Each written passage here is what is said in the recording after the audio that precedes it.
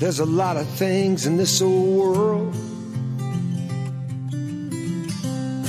that just do not make sense. Like why there's so few believers on the firing line, while so many others sit the fence. But if you want to know where the Word of God stands, and believe it wants to use your feet and hands,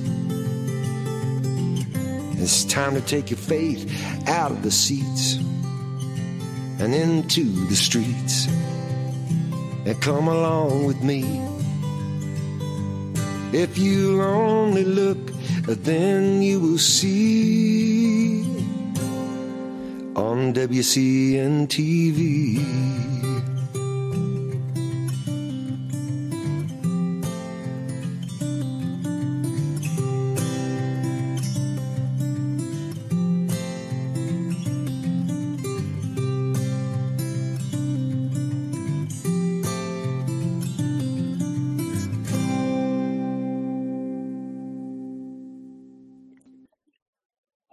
Welcome to today's WCN TV program. This is Tuesday, August 29th, 2023. I'm going to try to talk a little slower. I did a radio commentary today in 13 minutes because that's how much time I'm allotted on the radio, and is actually a 17-minute message, but I got her done in 13. So I'm going to try to slow it down for y'all. I just got in here 2 minutes ago. Anyway, so the globalists continue in their push for total world domination and a new world, one world order. Things may have seemed quiet lately, but behind the scenes, their nefarious plans have never stopped. Their continuing goal is to build back better in their own image, a world in their own imaginings, where everyone and everything is under their control, monitored, tracked, and either approved or disapproved by AI. But as I explained a few weeks ago, in order to build back better, they first must tear down. So everything that is must be first destroyed so they can build it back. Take, for example, all the food processing plants across the country that have mysteriously burnt to the ground in the last couple of years, and not one single one of them had been equipped with working sprinkler systems or fire mitigation systems. Imagine that. Then there are the constant train derailments, violent crime, homelessness, and insanity that's been infesting our once beautiful, shining cities. We have unprecedented numbers of illegals invading the U.S., and not just from the southern border. We're actually flying people in and rolling out the red carpet from places like Afghanistan and Ukraine now. There are widespread rumors that pandemic lockdowns are coming again, possibly in September or October. Already, schools, colleges, and hospitals have started mandating masks and jabs. And the recent destruction of Lahaina on the island of Maui has more red flags than I can count. I just released an article and radio commentary today. If you read it, it's going to take you 17 minutes. If you listen to it, you can get it done in 13. So you can find it under the heading of From the Publisher on our website, WisconsinChristianNews.com. It's titled, I'm Beyond Furious, and I'm not kidding about that. But behind all the things we can see are the things that most of us pay no attention to. I'm sure you've all heard about the World Health Organization's plans for a global pandemic treaty implemented in conjunction with the UN. Well, our guest today is going to be discussing all this. He recently wrote an article titled An Accelerated One World Agenda. Gary Kah is with us. Gary is the former Europe and Middle East trade specialist for the Indiana government. And while in that position, he traveled extensively overseas, working closely with American embassies on trade-related projects. He's written 2 best-selling books exposing the One World Interfaith movement. And since his first book, En Route to Global Occupation, was introduced way back in 1992, Gary's been a guest on over 1,000 radio and TV talk shows. He's spoken at hundreds of Christian conferences, churches, and universities throughout North and Central America, Europe, Asia, and Israel. His research news journal, Hope for the World Update, keeps readers informed of international, economic, political, and religious developments that they need to be aware of. And I highly recommend his website to you, which you can find at GaryKah.org. That's Gary, GaryKah.org. So, Gary, welcome to the program, and thanks for joining us today. You bet. It's good to be with you, Rob. It's been a few years since you've been here, but you've been on my list of people to call, just finally getting around to it. But I think it's appropriate, and you have some great information for us. There's certainly not a lack of things to talk about. Things are moving forward pretty quickly on the globalist agenda, that's for sure. Absolutely.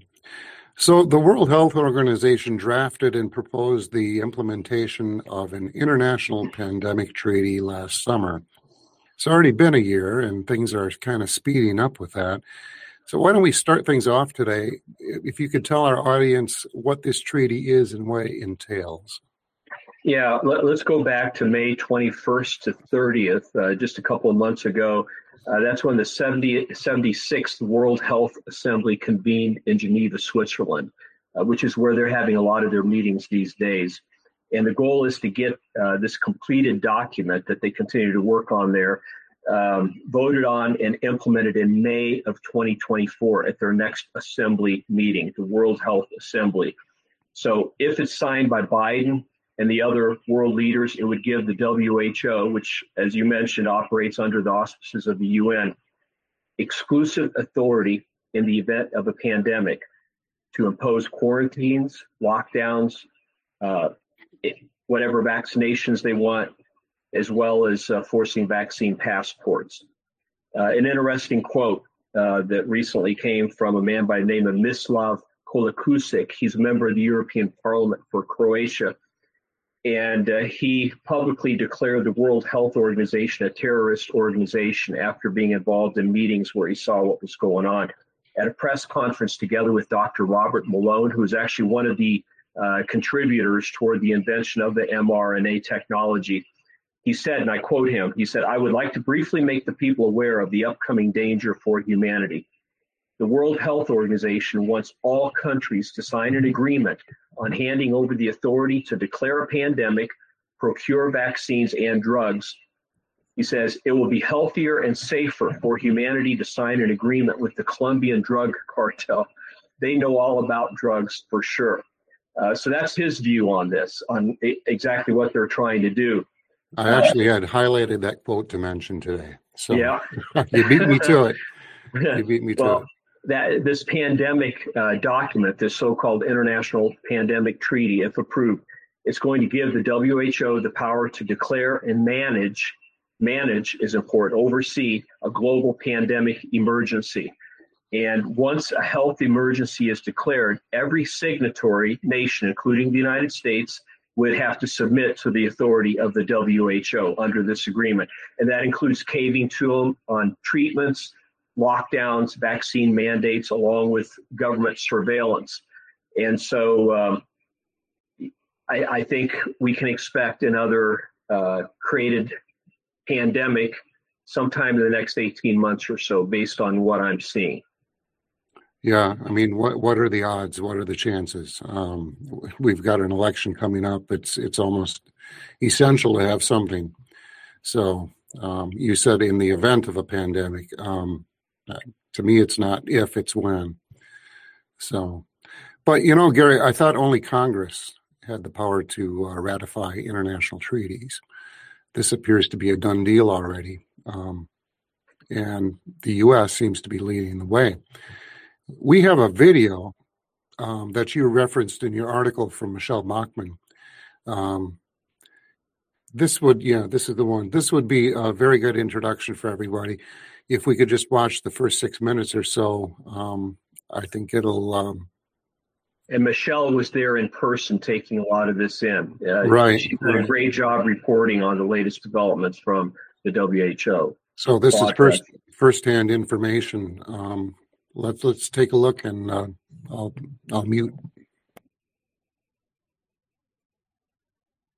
I just left the United Nations building where the 76th World Health Assembly has been meeting this week. They opened on Sunday.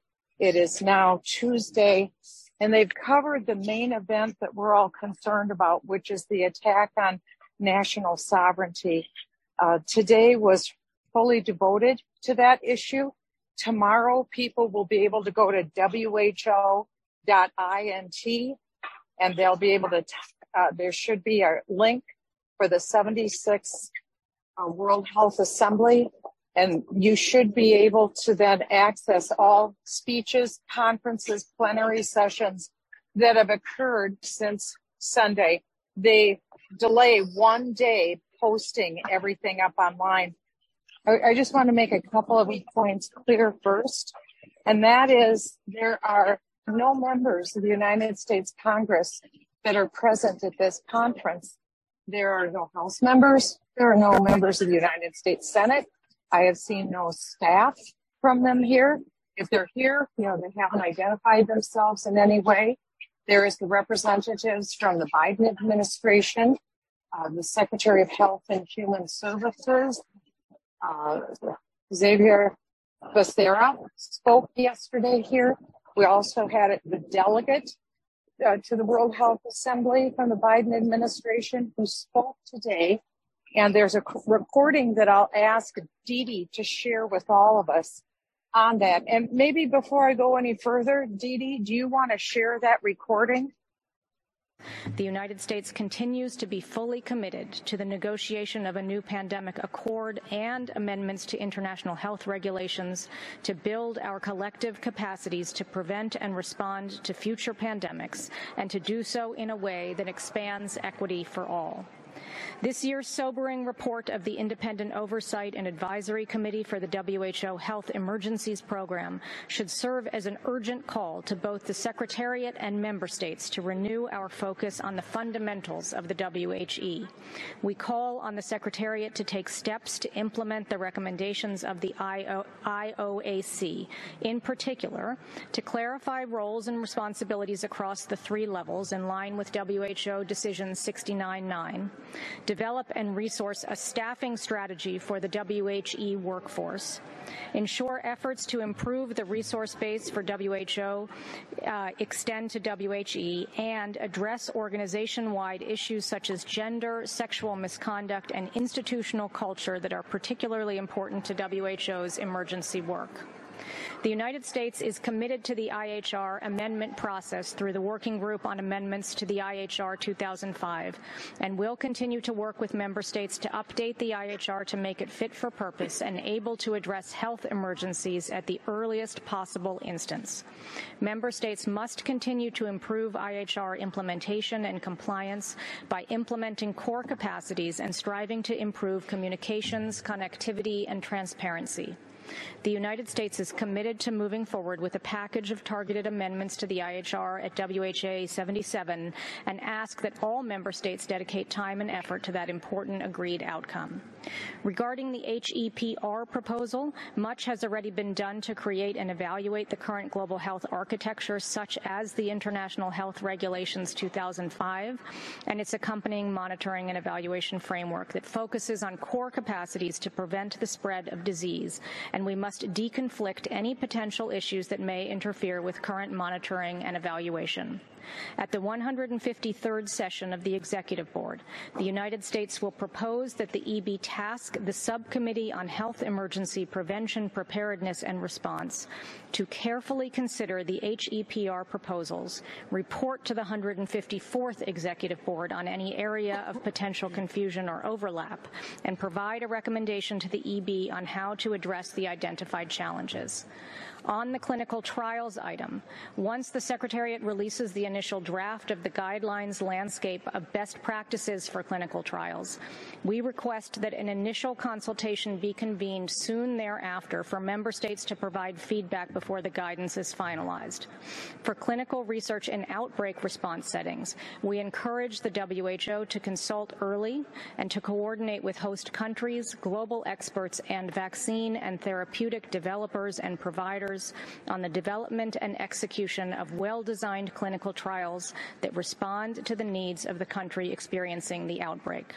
In closing, the United States wishes to extend our sincere gratitude for the work, and in particular to the staff of the WHO for their tireless dedication and service in responding to an ever-growing number of health emergencies. Thank you, Chair.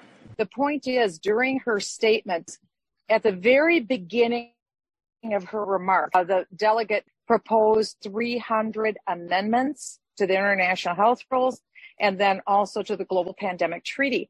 And what she said at the very beginning of the statement that you ran, Dee Dee, is that the United States is all in favor. We're the aggressor nation in all of this, pushing and promoting this change to the international health rules.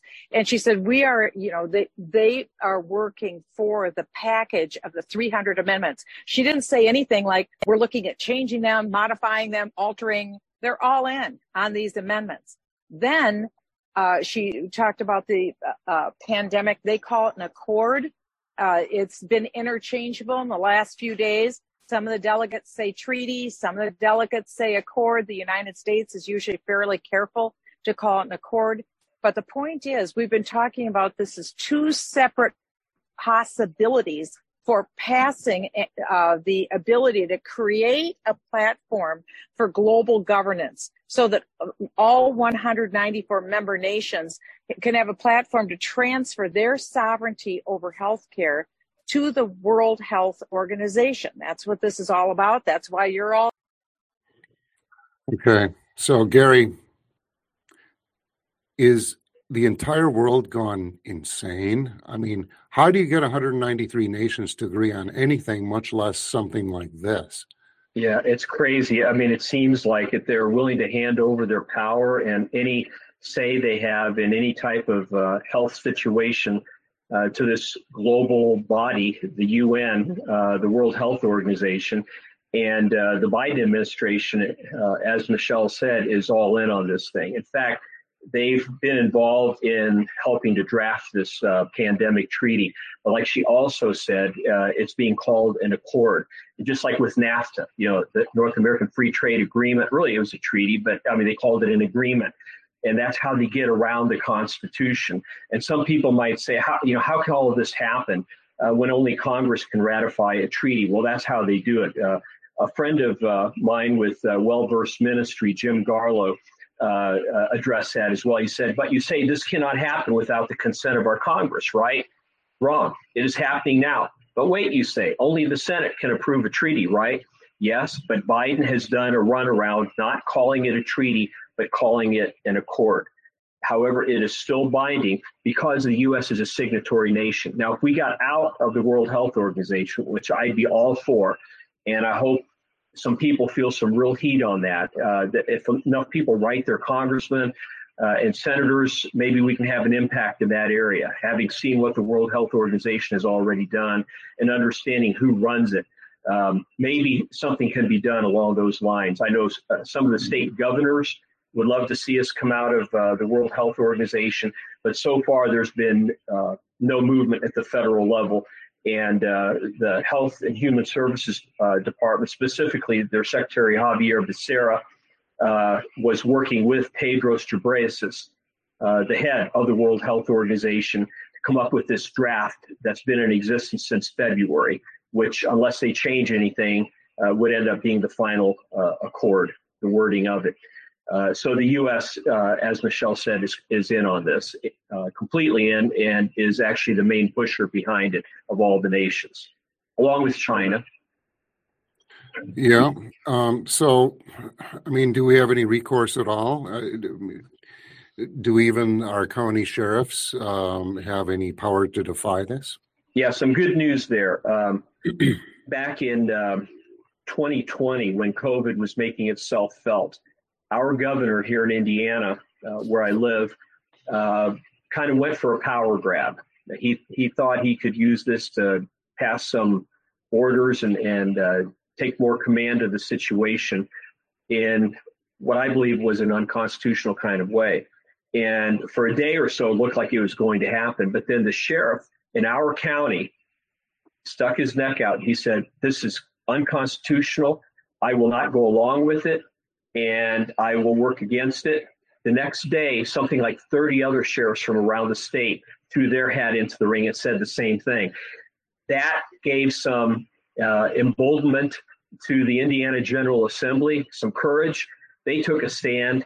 The whole thing was shut down. The governor here was not able to do what he wanted to do. In fact, Indiana was one of those states that stayed relatively open. I mean, on a Friday night, you could go to a small town a few miles from here, and I remember looking around and estimating maybe 100 people walking out there, going to restaurants and stuff.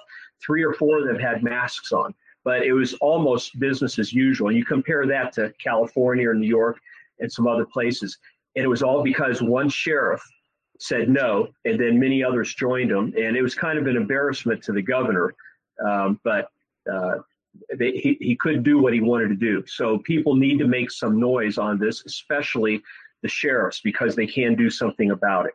Also, state governors themselves. If conservative state governors would take a stand, that puts pressure on the liberal state governors, because the people in those states see the freedom that people have in the other states, and then begin to put pressure on the governor of the more liberal states. And if all else fails, they move out and go somewhere else. Yeah, if they're allowed to.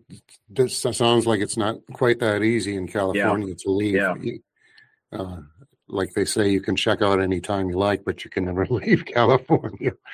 So you might have to pay some exit taxes if you do. Yeah. So, I mean, well worth it. So, Gary, who runs the World Health Organization?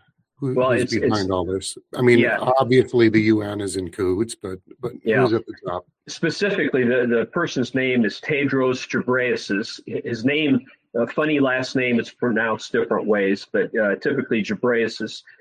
And if you want to know who this guy is and who he was a Marxist revolutionary leader from Ethiopia, where he was responsible for massive upheaval and mayhem in that country. And he's been very close to China and to the Chinese leadership for many years. And so he's a hardcore socialist. He was rewarded by being made the head of the World Health Organization. And if you want to go a step further, who heads up the UN Secretary General, Guterres, depending on how you want to pronounce his name, he was the president of Portugal, and during part of that time, he was the president of an organization called the Socialist International, which is the mothership of socialist organizations around the world. It's like spokes going out from the middle of the wheel. I mean, that is the most important socialist organization in the world. He was the head of that, the president. So, I mean, I suppose you go a step further and just call it communist, because ultimately, that's what's being promoted. So you've got the head of the UN, the head of the World Health Organization, hardcore socialists, and nobody in the major mainstream media is telling people about that, even though it's a documented fact. Anybody could find out about it. It's not that hard to research their backgrounds. So that's what the UN is about. And so if people wonder why we're drifting down this path towards socialism in the United States, it's a preparation for us to go into a global system of government that's going to be built upon largely a socialist foundation, but also with a lot of influence from very wealthy capitalists, ironically, from the West, that use our free enterprise system to gain the wealth that they have, which now they're putting it toward enhancing the World Health Organization's efforts and to bring in this global government. It's crazy what's going on in the world we're living in right now. You said it. I mean, it makes my head hurt thinking, how do these corporations go along with this? I don't see how they're going to benefit under a communist regime. I think some of them believe that by helping out now, it'll put them in a key leadership role of influence once it takes shape. People like Bill Gates, who's donated approximately $10 billion to the World Health Organization to go toward vaccination programs. That's just one example. Well, history tells us that the traitors are usually the first ones to go once the communists take over, right? That's right. I mean, and you look too how Hitler operated. Some of the very people who helped him get into power, he got rid of afterwards because he felt they were the biggest threat to him. And that's how the mafia works too. These people, if they're going to sell out their own people, they're not trustworthy, obviously. Yeah. No, exactly. Yeah. So, well, interestingly, but I guess predictably, they've now found a way to tie this health treaty into so-called climate change. We have another video from Michelle Bachmann with an update on this. If we can cue that up. This one's only 2 minutes or so, but it will explain things for us. I want to go to Michelle Bachmann, Congressman Michelle Bachmann in Geneva. Congressman, MTG just gave you a huge shout out as being one of the great fighters out there. She wishes she was with you shoulder to shoulder in Geneva. She'll be there next time. She's fighting this debt ceiling right now. Give us an update, ma'am. Well, what we need everyone in Congress and the Senate to do, quite frankly, is get the United States out of the World Health Organization. And I appreciate the defunding. That's a great thing that Donald Trump did, but we also need to follow Donald Trump's example and get the United States out. It's the only way we're going to get away from their plans to create a platform for global governance. Today was the Sustainable Roundtable at the World Health Assembly on climate change. And so, believe it or not, the centerpiece of today was forcing all these delegates to listen to none other than John Kerry from the United States. He was introduced by his daughter, Dr. Vanessa Kerry, who, by the way, is the head of the Global Seed Foundation. And she is a recipient of millions of dollars from the Clinton Health Initiative. So there's this incestuous relationship of organizations and money. But the big thing today is this. The head of the World Health Organization, Tedros Ghebreyesus, said that the climate crisis is a health crisis. He said the climate crisis is their priority. Climate is the number one mission of healthcare. So one of the doctors in charge of the environment and climate at the World Health Organization said very clearly that we were focused on infectious diseases, but now we're going to be moving away from infectious diseases and we're going to focus now on climate change. So all of these climate change people who saw they were going to establish global government through climate change, now they see after the pandemic, and that works so well for the World Health Organization to try to control people's lives. Now they see that the platform, if you will, for global government is coming through healthcare. So the climate change people are jumping square in. They were given the centerpiece stool today, if you will. They were all cheered by the head, Tedros Ghebreyesus, saying the same thing that John Kerry was saying. And John Kerry said, well, I never thought about healthcare before. I never thought healthcare had anything to do with climate change until my daughter, Vanessa, his 46-year-old daughter, taught him to turn on the light bulb and realize that really the centerpiece of healthcare is climate change, and that climate change causes the healthcare problems in the world. That's what was stated today. So now what we're seeing is once again our old. Yeah, Rob, can I expand just a little bit on what Michelle said here? I wish you would, because I'm speechless. I haven't heard such stupidity in a while. Yeah, you've got the same group pretty much now, and that's been involved with the WHO and pushing the International Pandemic Treaty, working hand in glove on the environmental front. And there's a meeting coming up this September, just around the corner, the 2023 SDG Summit. And I have a quote here from the official UN webpage about this summit. It says, the 2023 SDG Summit will take place on September 18th and 19th in New York. It will mark the beginning of a new phase of accelerated progress towards the Sustainable Development Goals, with high-level political guidance on transformative and accelerated actions leading up to 2030. So they're working completely within the WEF's 2030 Great Reset agenda, in cahoots with that. It goes on to say, convened by the President of the General Assembly, the summit will mark the halfway point to the deadline set for achieving the 2030 agenda and the Sustainable Development Goals. It will be the centerpiece of the high-level week of the General Assembly. It will respond to the impact of multiple and interlocking crises facing the world. Notice it says crises, plural. This 2030 agenda and the Sustainable Development Goals are a blueprint, really, for creating a far-left globalist world government. And they're going to push to the core to get this done as quickly as possible. But it doesn't stop there with this meeting coming up. That's going to lay the groundwork for a much bigger meeting in September of 2024. So I just want to go into this because this is the big one. It's going to be called the Summit of the Future, a little bit over a year from now. And on the official UN website, they admit that one of the purposes of the Summit of the Future is to, quote, put in place a stronger international response playbook for complex global shocks, maximizing the use of the Secretary General's convening power in the form of an emergency platform. In other words, giving them emergency powers. It would give them unprecedented emergency powers at the UN. Many of the details of the UN emergency platform were laid out in a March of this year policy paper titled Strengthening the International Response to Complex Global Shocks, an Emergency Platform.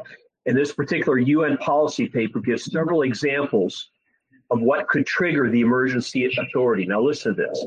This is what could trigger the UN's emergency authority. It includes major climatic event, in other words, climate change, future pandemic risks, a global digital connectivity disruption, and by that I assume they mean like a cyber attack or an EMP, a major event in outer space, their words, and generic unforeseen risks. So in other words, almost anything, any kind of crisis, they could seize upon to declare an international emergency at the UN level and implement something, whether through the World Health Organization or in other ways. And so we need to take this seriously, but that meeting is in September of 2024. And I had a person who's been mentored by a top person within the World Health, within the World Economic Forum, say that they have big plans for 2024. And when he asked the question, when this great reset could really begin moving forward rapidly, before he could get the words out of his mouth, the person he was talking to, who's very much involved in the WEF, said 2024. So clearly that's a target date. I'm not saying all this is going to be implemented then, but they're pushing in a big way to get a lot done next year. And a lot of this is going to be leading up to the elections if we have them here in the U.S. If we have them, yes. Gary, in your article, you said that the WHO is planning a simulation exercise this fall. Is that what you were just talking about, or is that something else? That's something else, but it will piggyback on this, I'm sure, because they're all working together on this. If you recall, there was an Event 201 simulation exercise in October of 2019. And then within weeks after that, we now know that the virus began moving out from Wuhan and spreading around the world. And there's no way that was a coincidence. If you watch segments from Event 201 and how they would react to an international pandemic, it's exactly what ended up happening. Gates was there, various UN officials, even the Chinese Center for Disease Control, get that, was represented at that meeting in New York. In I think the third week of October in 2019. Now they want to have another meeting similar to that coming up. And so when you have meetings like that, they're basically a rehearsal is what it is. So you know something's going to be coming down the pike.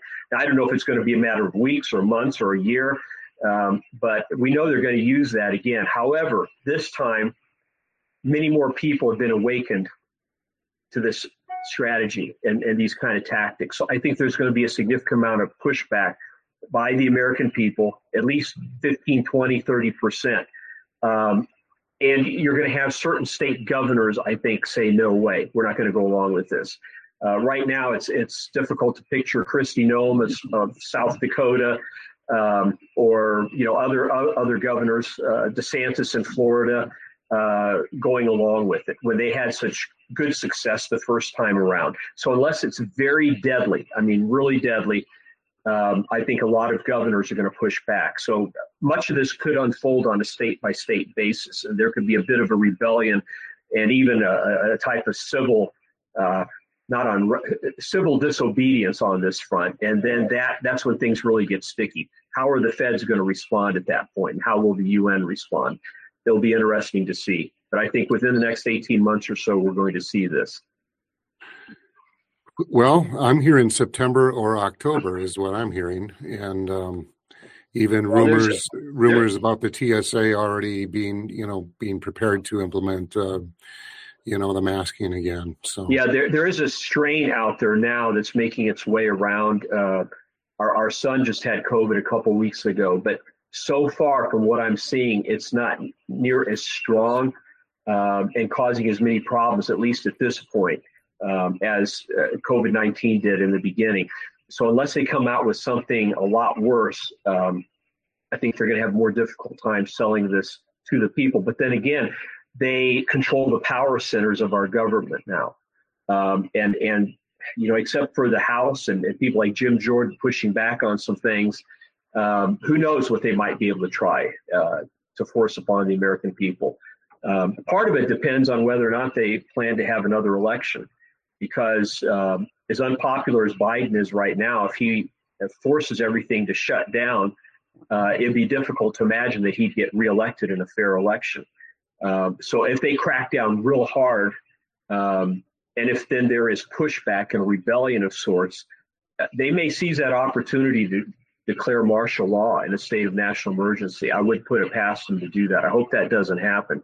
But we're in uncharted territory. We've never been this close in U.S. history to losing our constitutional freedoms to international bureaucracies that are headed up by socialists. It's unbelievable. Yes, it is. I have more questions, but before I get into mine, anyone in our audience have any comments or questions? Just raise your hand and we'll bring you right in. Harry. This is shifting gears, so I hope this is all right. Well, this is on my list of questions. I know what your question is, and it's on my list too. Okay. You speak better than I do. Maybe you should ask. No, you go. The digital currency is a done deal someday. It's going to happen. My question, concern, wonder, I can draw a lot of parallels between the digital currency and the mark of the beast. The end result is the same. If you don't take it, you don't buy, sell, trade, you don't travel, you don't do anything. If we don't worship the beast, the same thing's going to happen. So where does the digital currency fit into the end game?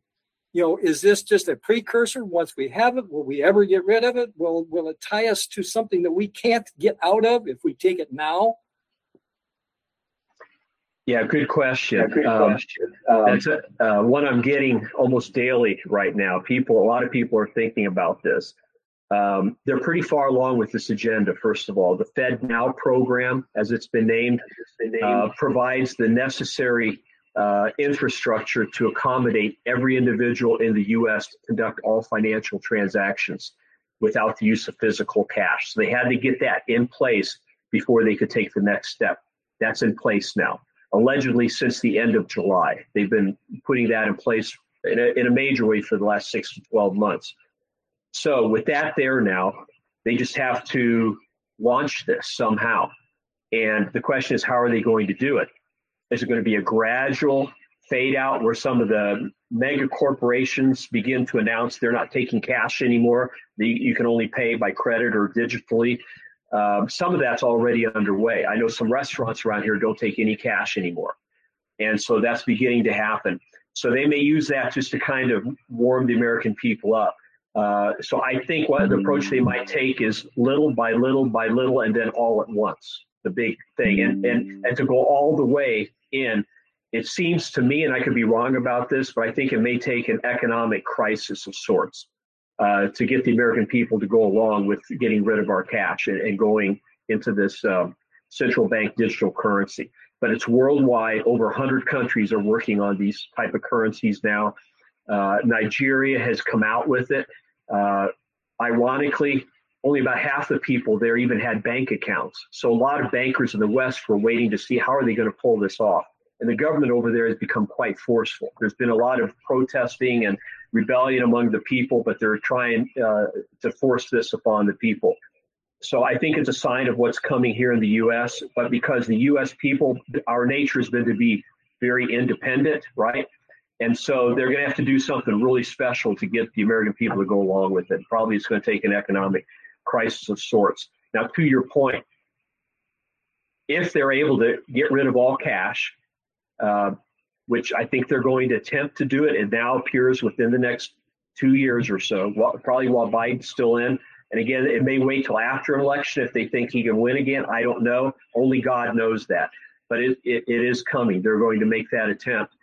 And when that happens, one possibility I see is that certain states are going to create their own state banking systems insured by the state rather than the FDIC at the federal level to try to bypass all this. Because I think this is where some people are going to draw the line.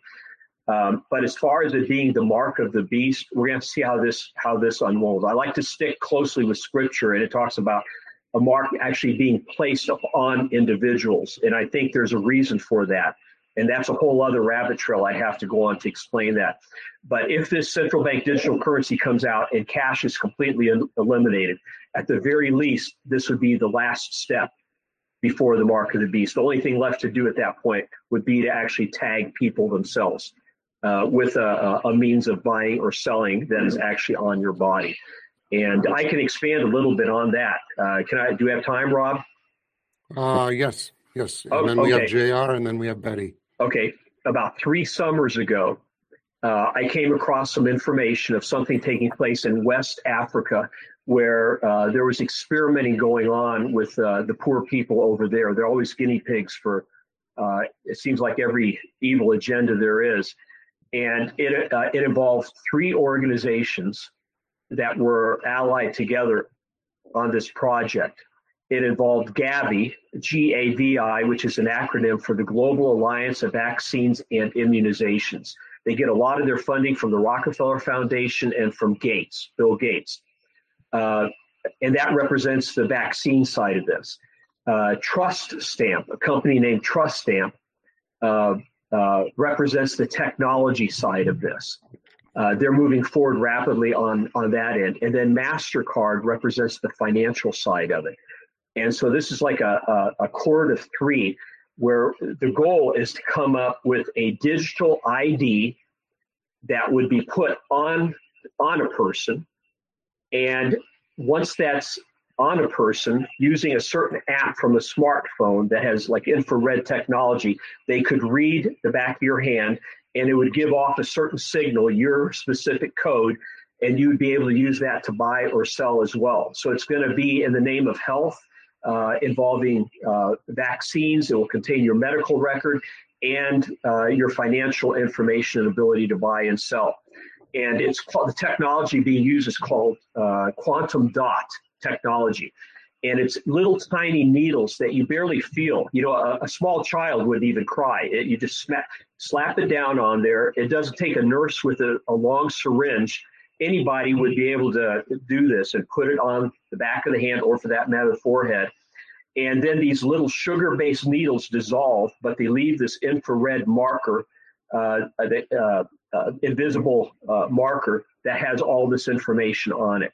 And to me, that sounds the closest to the mark of the beast of anything I've seen, because once people have that, and there may be a vaccine that goes with that, that is actually contained in these needles as well. And so this contains everything. But once I found out about this, within a couple months, everything went dark. I haven't heard one thing since. But this was 3 years ago, so you can imagine how far along it would be now. And they were simply working any bugs out of it. But it's clearly intended to go international. And the technology was developed by a couple of universities here in the United States with some funding from the Gates Foundation. So that's where I think things are actually headed. And I think they had to get away from the syringe, because a lot of people, they wouldn't volunteer to have a big needle stuck in them with a computer chip in it. But now we're looking at something that goes on as easy as a Band-Aid with virtually no pain or discomfort, and it accomplishes all their purpose. So keep your eyes on that. I think we're not too far away from that taking place. But first they have to go all digital. And then I think that will be the next step. I remember reporting on that 3 years ago, and people thought I was crazy. People always think I'm crazy. JR, come on into the show. Hey, thank you, brother. Yeah, I get a lot of that crazy thing myself. Gary, thank you for the research that you've done. I try to look at things in terms of opportunities as versus problems. Mm-hmm. And the other thing is, I think we need to stop playing defense. Yes, there's a lot of things going on, a lot of things they want us to react to.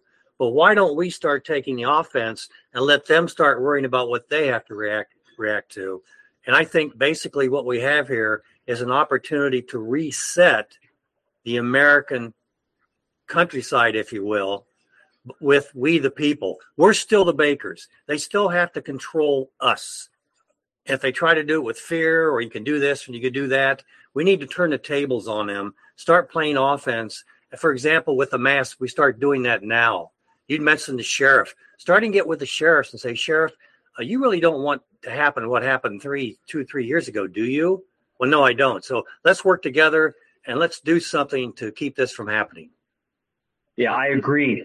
Sheriffs are very key in all of this, and I think their power has been underestimated. If they bind together, they could really stand in the gap on this. Amen.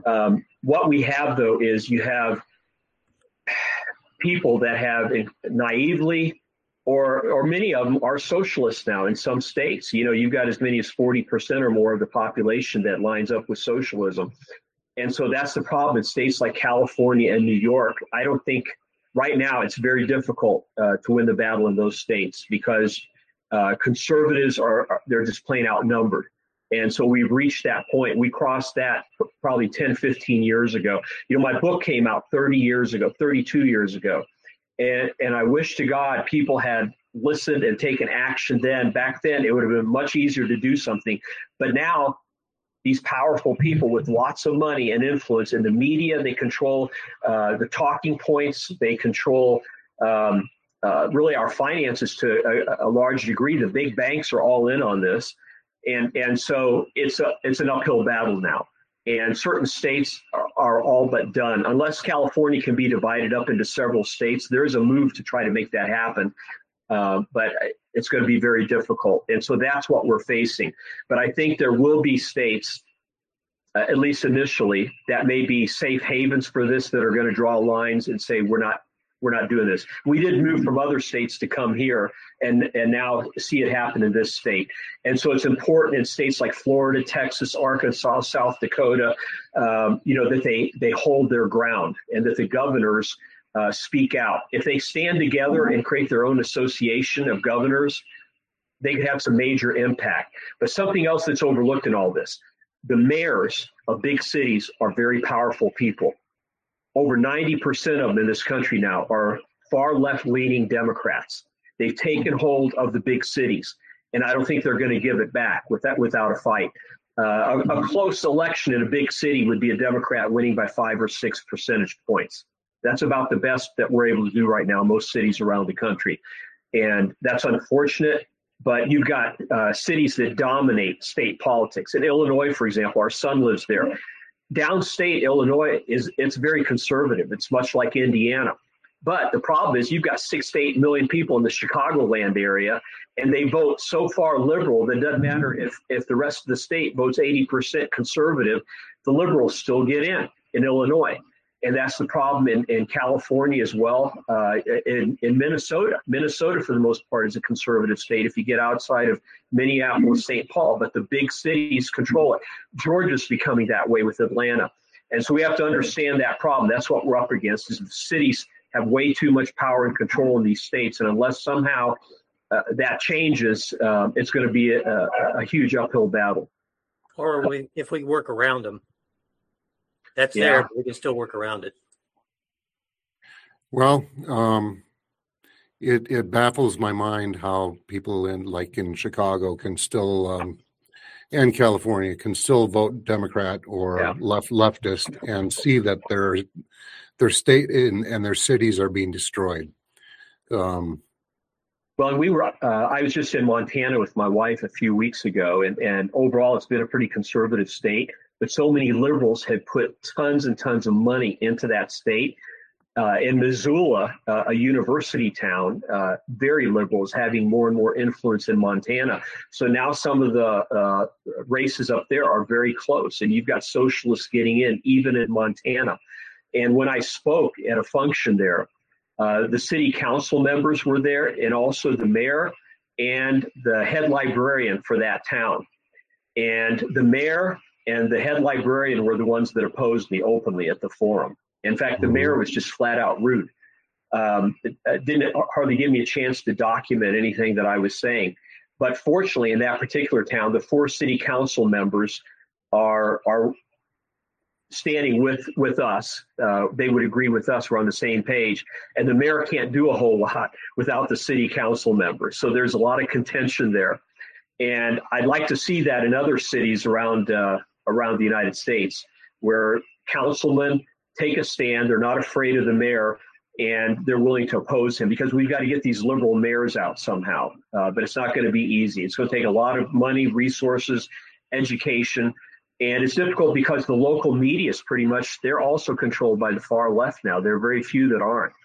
And anyway, it's a challenge. I've got a good friend in Montana, and he's told me that it's turning into a leftist state because people are fleeing from California and moving to Montana and bringing all that stuff with them. Which doesn't make sense in a way when you think about it. They're getting out of a state because of how it is, but then they still bring enough of their beliefs with them that they're going to turn that place now into what they just left. Right. And another friend in Florida has basically said the same thing's happening there. And, the Floridians are having nothing to do with it, but they're still bringing it. Betty has had her hand up for a while. Let's bring Betty in. Hey, yes, I'm really enjoying listening to you. Great job at what you're doing. You're right, the money's disappearing, because I went to Charlotte about 6 months ago, took $600 to be with my son and his family. Figured, well, I got to buy something for the granddaughter, buy a meal here, this and that.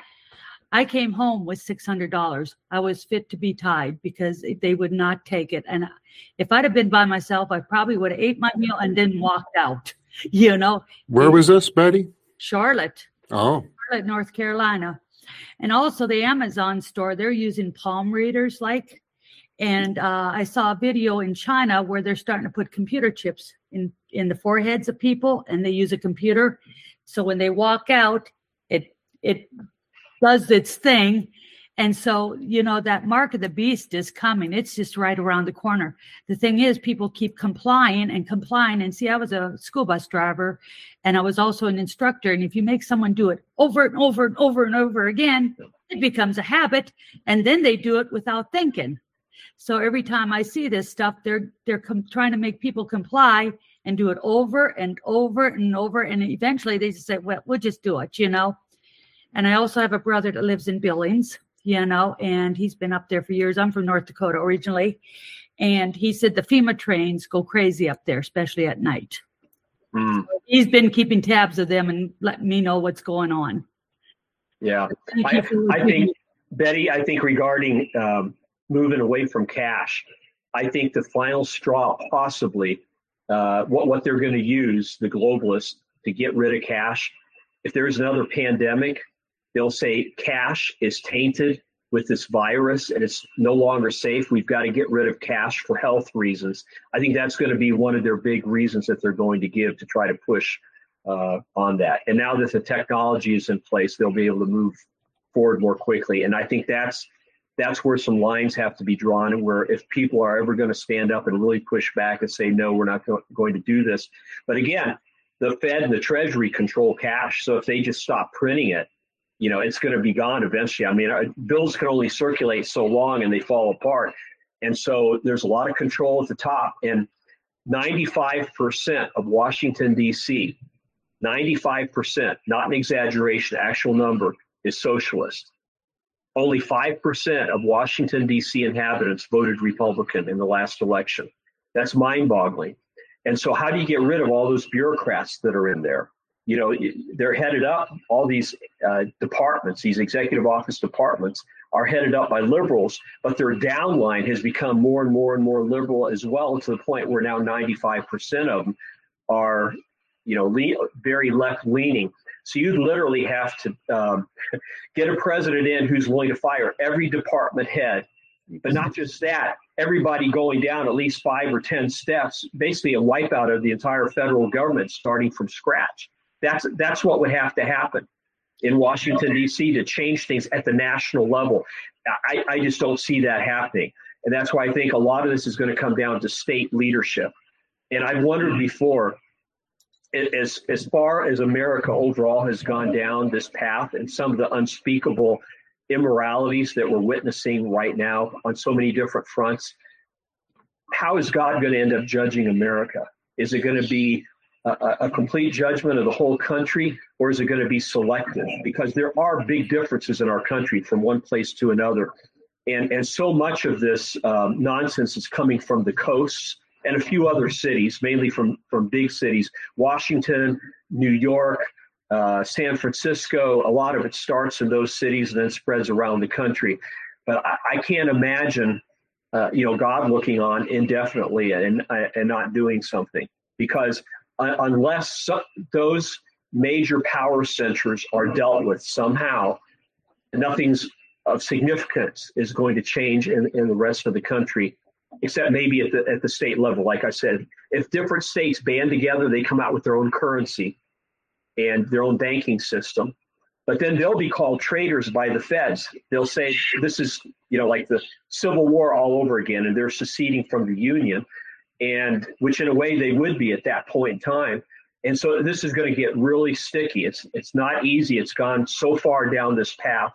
We do need to realize what we're up against. It doesn't mean we shouldn't take a stand and push back where we can, but it's not going to be just a simple everybody just do this or that, because we're dealing with some. Well, I believe that a lot of evil has infiltrated our churches and the Republicans. And a lot of our Republicans, I'm sad to say, they're cowards. They are a lot of talk and no action. And if they would just get out there, but I believe we're winning. We have people behind the scene like Rob, like Coach Dave, like all of them that are getting the word out. And I believe we're winning, and there is going to be a great awakening. Well, I'm sure praying for that as well. And I am seeing pockets of that. It's encouraging. But it's not at a majority level at this time, but it is, people are waking up. I think the globalists realize that too. So they're between a rock and a hard place from their standpoint, because they're trying to figure out right now, how fast do we move?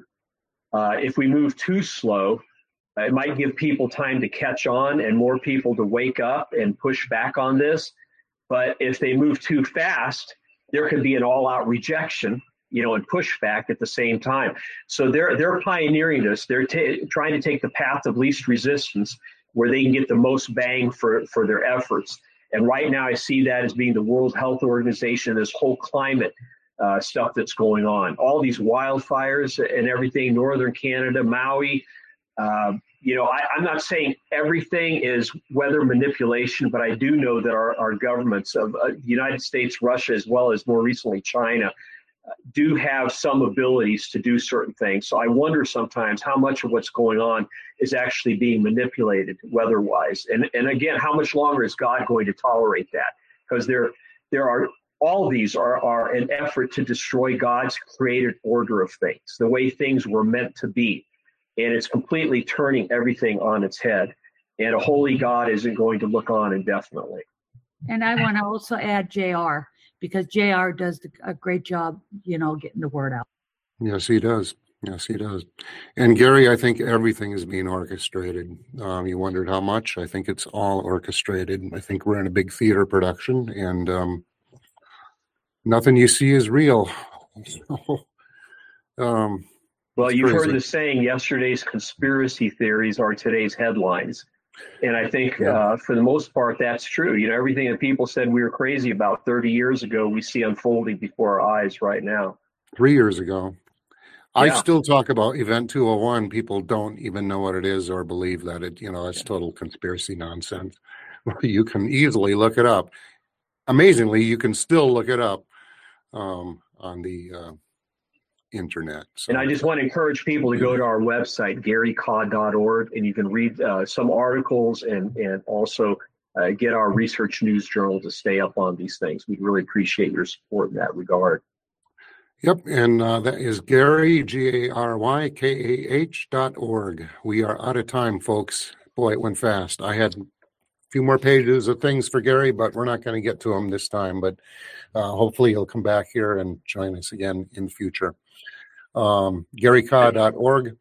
And Dr. Mike will be here next week. I'll be back in 2 weeks with Mark Sutherland, who has been under the radar, but in the United States, secretly infiltrating some nefarious organizations, and he's going to give us an up-to-date report on that. So we'll see you in 2 weeks. Tune in next week for Dr. Mike, and God bless everybody. See ya. Bye. Thank you.